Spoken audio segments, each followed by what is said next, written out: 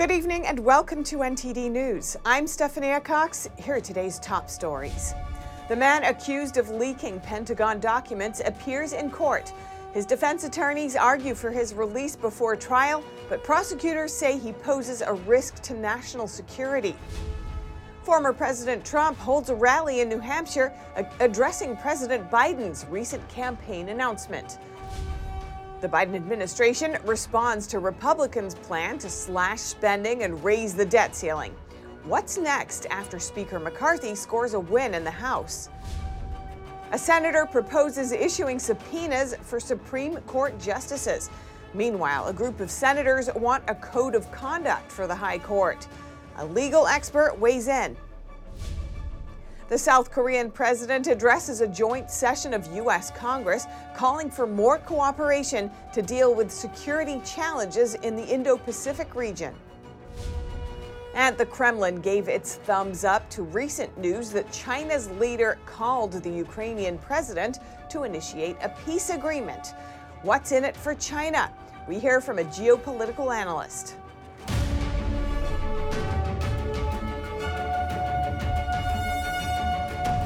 The Air Force National Guardsman accused of leaking highly classified documents appeared in court today.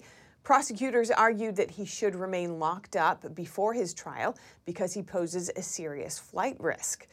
NTD's Jason Perry has the latest. United States Air National Guardsman Jack Teixeira is accused of leaking military secrets to a group of gamers online. The FBI arrested Teixeira on April 13th at his home in Massachusetts. He was charged with violating the Espionage Act. If convicted, prosecutors say he faces up to 25 years in prison and potentially far more. He appeared in court on Thursday, and the issue both sides argued over was, will Teixeira be allowed to return home before his trial? Teixeira entered the courtroom in an orange prison uniform and smiled at his father in the front row, and his handcuffs were removed before he took a seat. Federal prosecutors argued that Teixeira should remain in jail as he awaits trial, saying he may still have access to a trove of classified information that would be of tremendous value to hostile nation states that could facilitate his escape from the United States. Teixeira's defense lawyers argued that the government has presented no articulable facts to support these assertions. They also added that the government had no facts that Teixeira intended any of the leaked information to be widely disseminated. This is where the judge gave his opinion, saying, somebody under the age of 30 has no idea that when they put something on the internet that it could end up anywhere in this world? Seriously? The Justice Department also included photos of Teixeira's bedroom from the FBI search of his home. There they found a smashed tablet, a laptop, and a gaming console inside a dumpster. Prosecutors also said they had evidence Teixeira told online users to delete all messages. However, the judge did not make a decision at the hearing on whether Teixeira would be released before his trial. Meanwhile, the Department of Defense also continues its investigation. On Wednesday, a United States Air Force spokesman said 2 Air Force commanders in Teixeira's unit have been suspended, and the Department of Air Force temporarily removed their access from classified systems and information pending further investigation. Jason Perry, NTD News. Former President Trump is making a campaign stop in New Hampshire. This is his first rally since President Biden declared his run. On Tuesday, Joe Biden officially announced that he will seek 4 more disastrous years in the White House.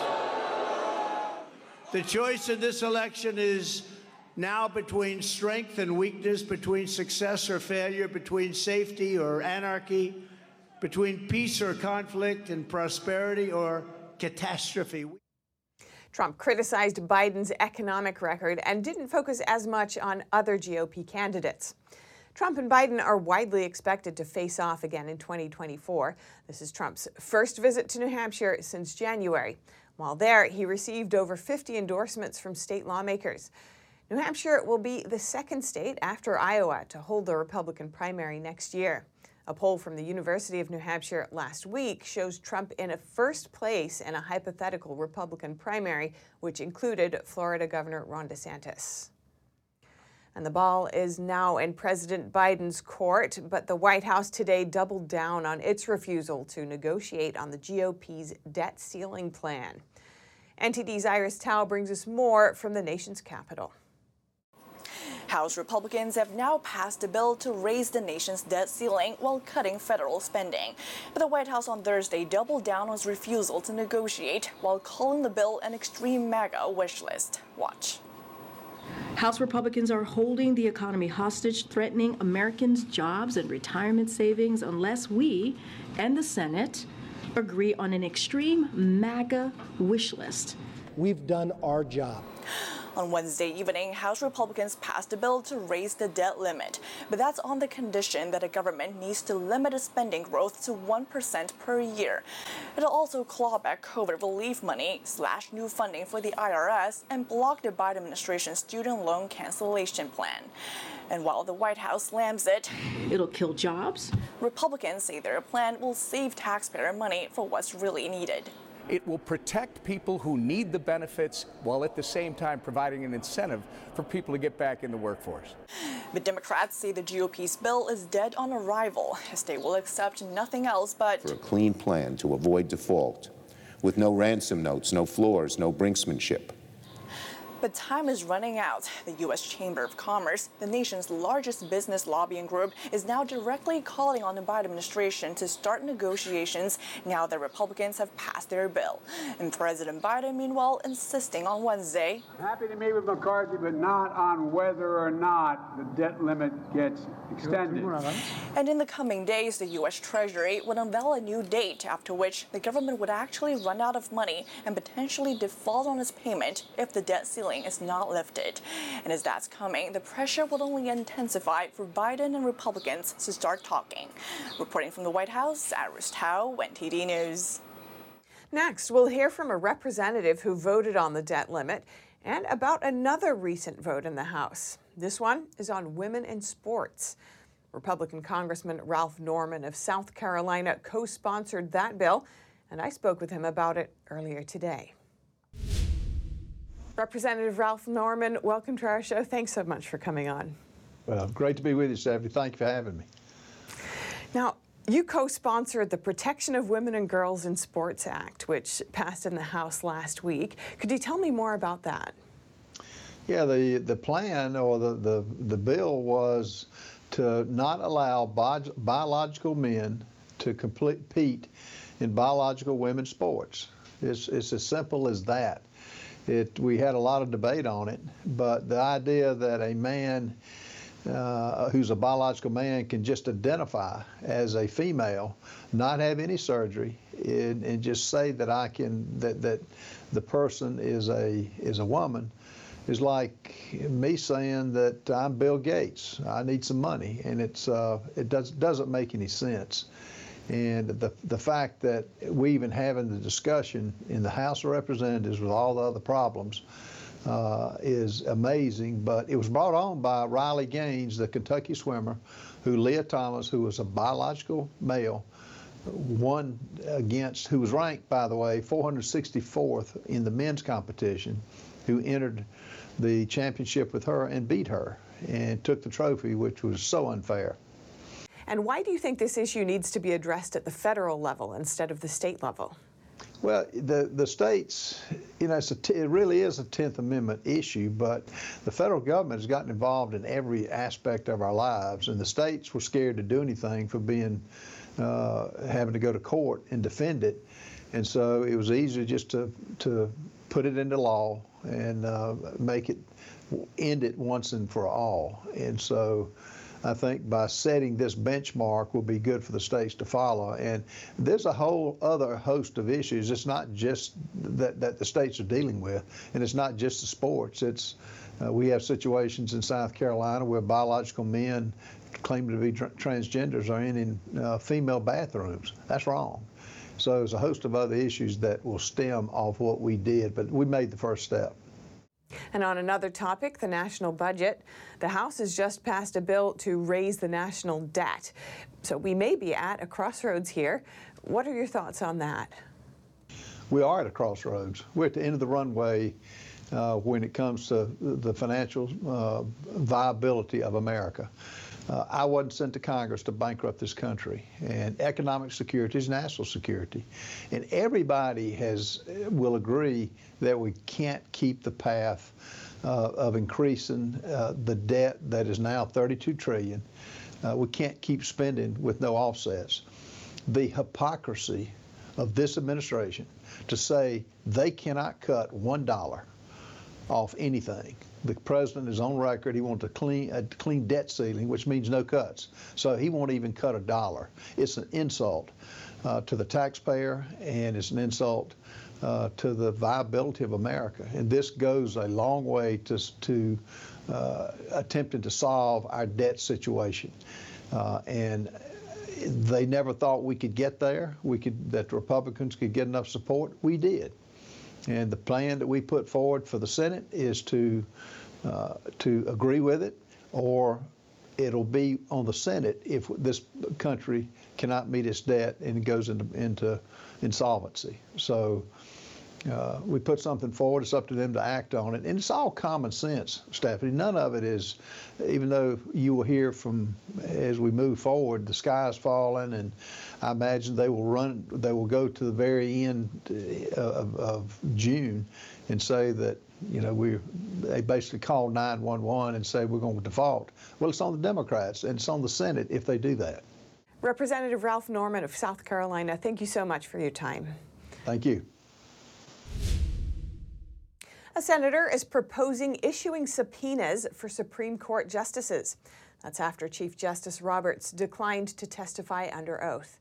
NTD's Arian Pazdar spoke with a legal expert to explore the ongoing scrutiny surrounding the nation's highest court.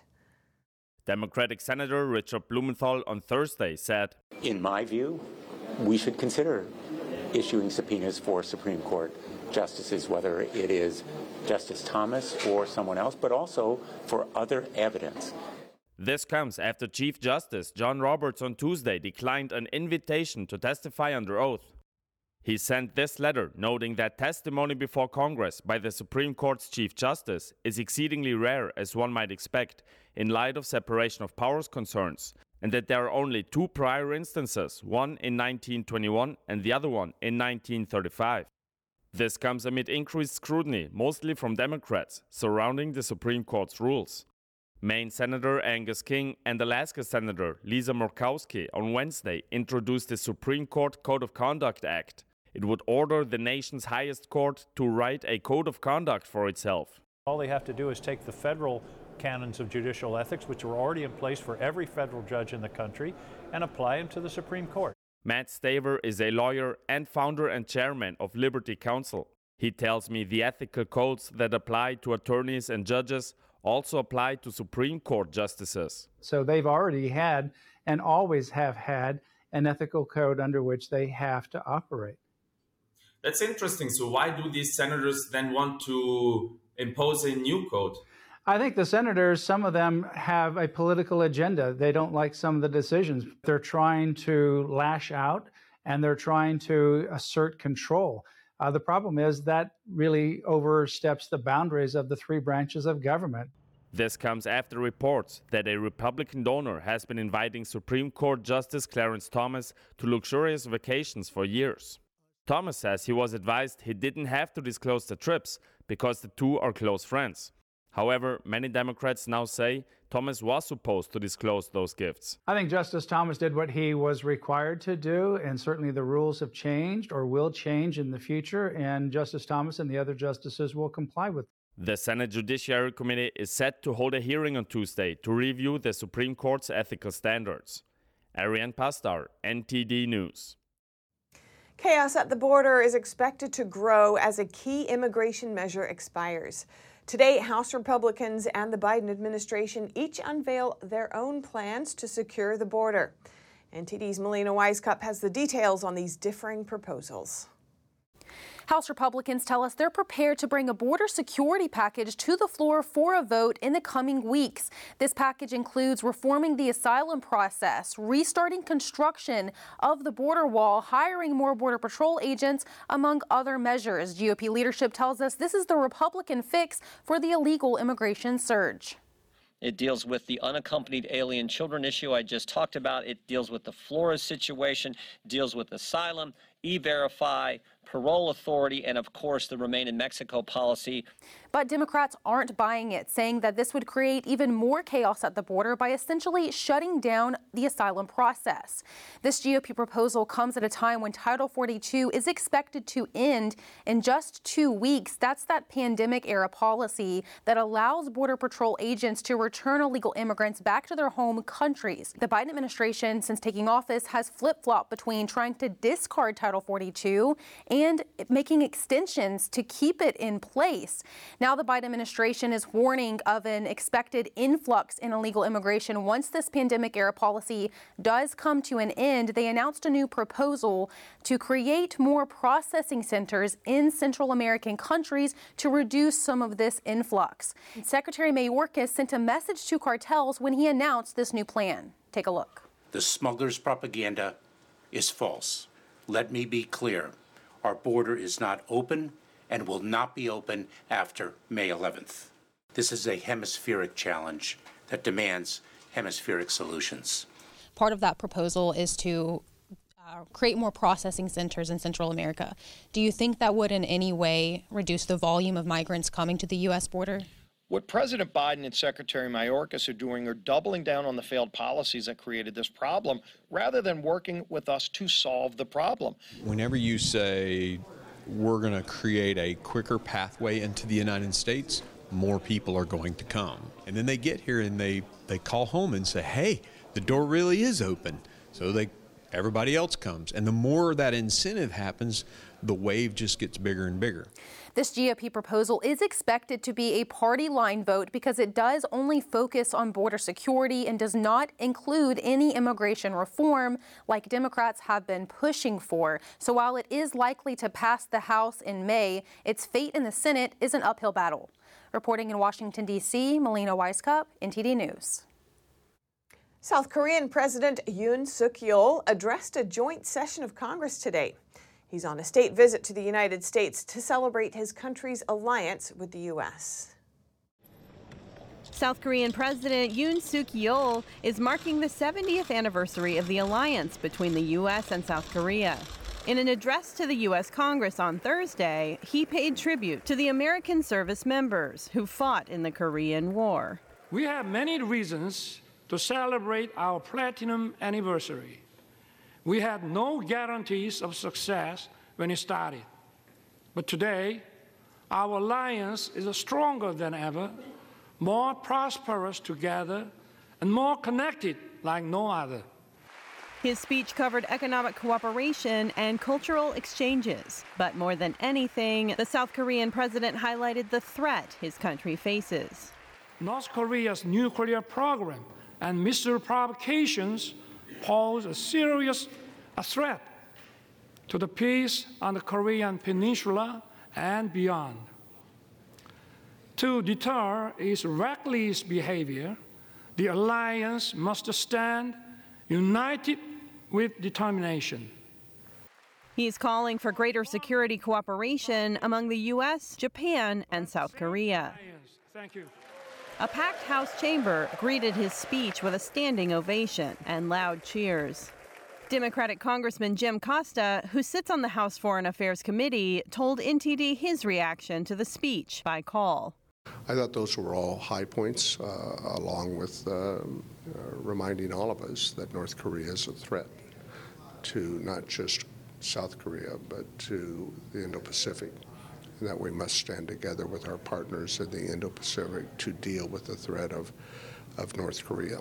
Costa also said he wished Yoon would have talked more about communist China because it's a bigger economy compared to North Korea and a bigger challenge to deal with. The congressman added that lawmakers from both parties need to come together and have a strategic plan to deal with the Chinese regime. Well, I think that the House Foreign Relations Committee has got generally a bipartisan approach, not only as it relates to Korea and Taiwan, but certainly with the threat that China poses. And we have yet to come together with, I think, a longer-term strategy. Thursday marked the final day of Yoon's state visit to the United States. President Biden on Wednesday night held a state dinner for him at the White House. Reporting by Allison Lee, NTD News. Russia's press secretary said today it welcomed a recent call between China's leader Xi Jinping and Ukrainian President Volodymyr Zelensky. Is China simply trying to initiate a peace agreement, or does it have ulterior motives? NTD's Arlene Richards finds out more. At a news conference on Thursday, Russian Press Secretary Dmitry Peskov said the Kremlin supported China's efforts to bring an end to the conflict in Ukraine. China's leader Xi Jinping made his first call on Wednesday to Ukrainian President Volodymyr Zelensky. Russian news agency TASS reports that Peskov said, quote, "We are ready to welcome everything that can bring the end of the conflict to Ukraine closer, and in fact, Russia's achievement of all of its goals." Last month, Xi met with Russian President Vladimir Putin on a 3-day trip. Putin has said many parts of China's peace plan are in line with Russia's approaches. Peskov told reporters that Xi didn't discuss Kyiv's peace proposal with Putin, but Zelensky was upbeat after the talk. He said in a Facebook post, "I believe that our conversation today will give a powerful impetus to the return, preservation, and development of this dynamic at all levels." I spoke with geopolitical analyst Brandon Weichert to get his take on China's peace initiative. Do you think China sincerely wants to work out a peace agreement, or is there an ulterior motive? Well, with China, there's always an ulterior motive. I guess you could say that, though, about any great power, but I think in this case, China's trying to set a tone. They're trying to send a message to the rest of the world, and that is the Americans have been the top dog superpower for the last, at least 30 years. He said China wants to be able to say that it deserves global support to be the next great power. Weichert blamed the U.S. for Zelensky now turning to China. That the Americans could have told their partners in Kyiv, you got to make a deal now. That was when we had all the leverage. And what did the Biden administration do? They turned to Zelensky and said, under no circumstance will you make a deal. Start shifting your resources and going on the offense. And actually, the White House did respond to this. And according to the White House, this was a good thing for Ukraine and China to talk to one another. And they said that whether or not a peace deal happens largely depends on Ukraine. What's your response? Yes. Well, my response is the White House has no choice but to say that because they have a lot of egg on their face, don't they? He said China is trying to broker a deal that looks almost exactly like a deal the White House talked about but never negotiated. Arlene Richards, NTD News.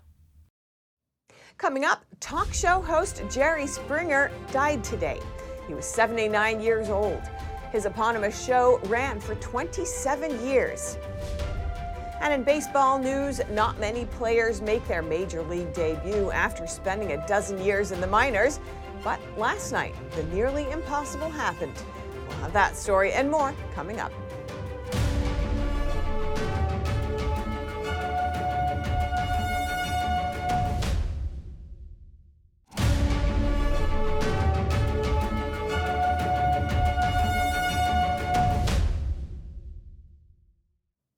Talk show host Jerry Springer died today at the age of 79.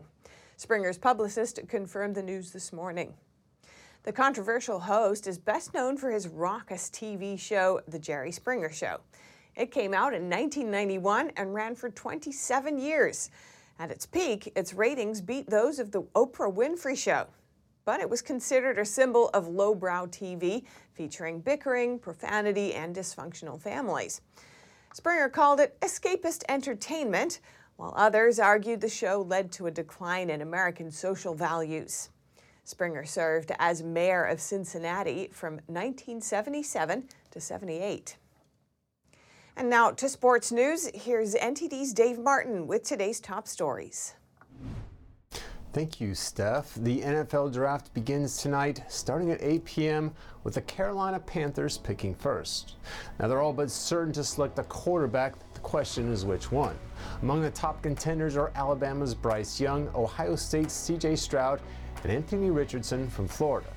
Now tonight is just the first round, and though there are 32 teams, there'll be just 31 picks. That's because the Miami Dolphins were stripped of their pick after the league found them guilty of impermissible communications with former Tampa Bay quarterback Tom Brady and former Saints coach Sean Payton. They also lost their third-round pick for next year's draft and were fined $1.5 million. And in baseball news, a long-time dream finally came true for 33-year-old Drew Maggi, who made his major league debut last night with the Pittsburgh Pirates after 13 years in the minors. Maggi's name was finally called in the 8th inning when he came up to pinch hit, drawing a standing ovation. Known as a super utility player who can play nearly every position on the field, Maggi struck out on 4 pitches, but said afterward it was the best strikeout I ever had. And for your sports viewing schedule tonight, outside the NFL draft, more playoff action. First in the NBA in Atlanta as Boston looks to close out the series of the Hawks up 3-2. Meanwhile in the NHL, trio of Game 5s as New Jersey hosts the New York Rangers in a series tied at 2. Tampa Bay plays at Toronto down 3-1, and Las Vegas faces Winnipeg at home looking for a win to close out the series. And finally, for you baseball fans, 5 games on tonight, including a Yankees-Rangers matchup in Texas with New York ace Garrett Cole on the mound. Cole is off to a blazing start this year, ranking 2nd in wins, 3rd in ERA, and 9th in strikeouts through 5 starts. And that is it for your sports news today. Steph, back to you. Thanks, Dave. And that's all for today's news. Thanks for tuning in. I'm Stephanie Cox. Good night.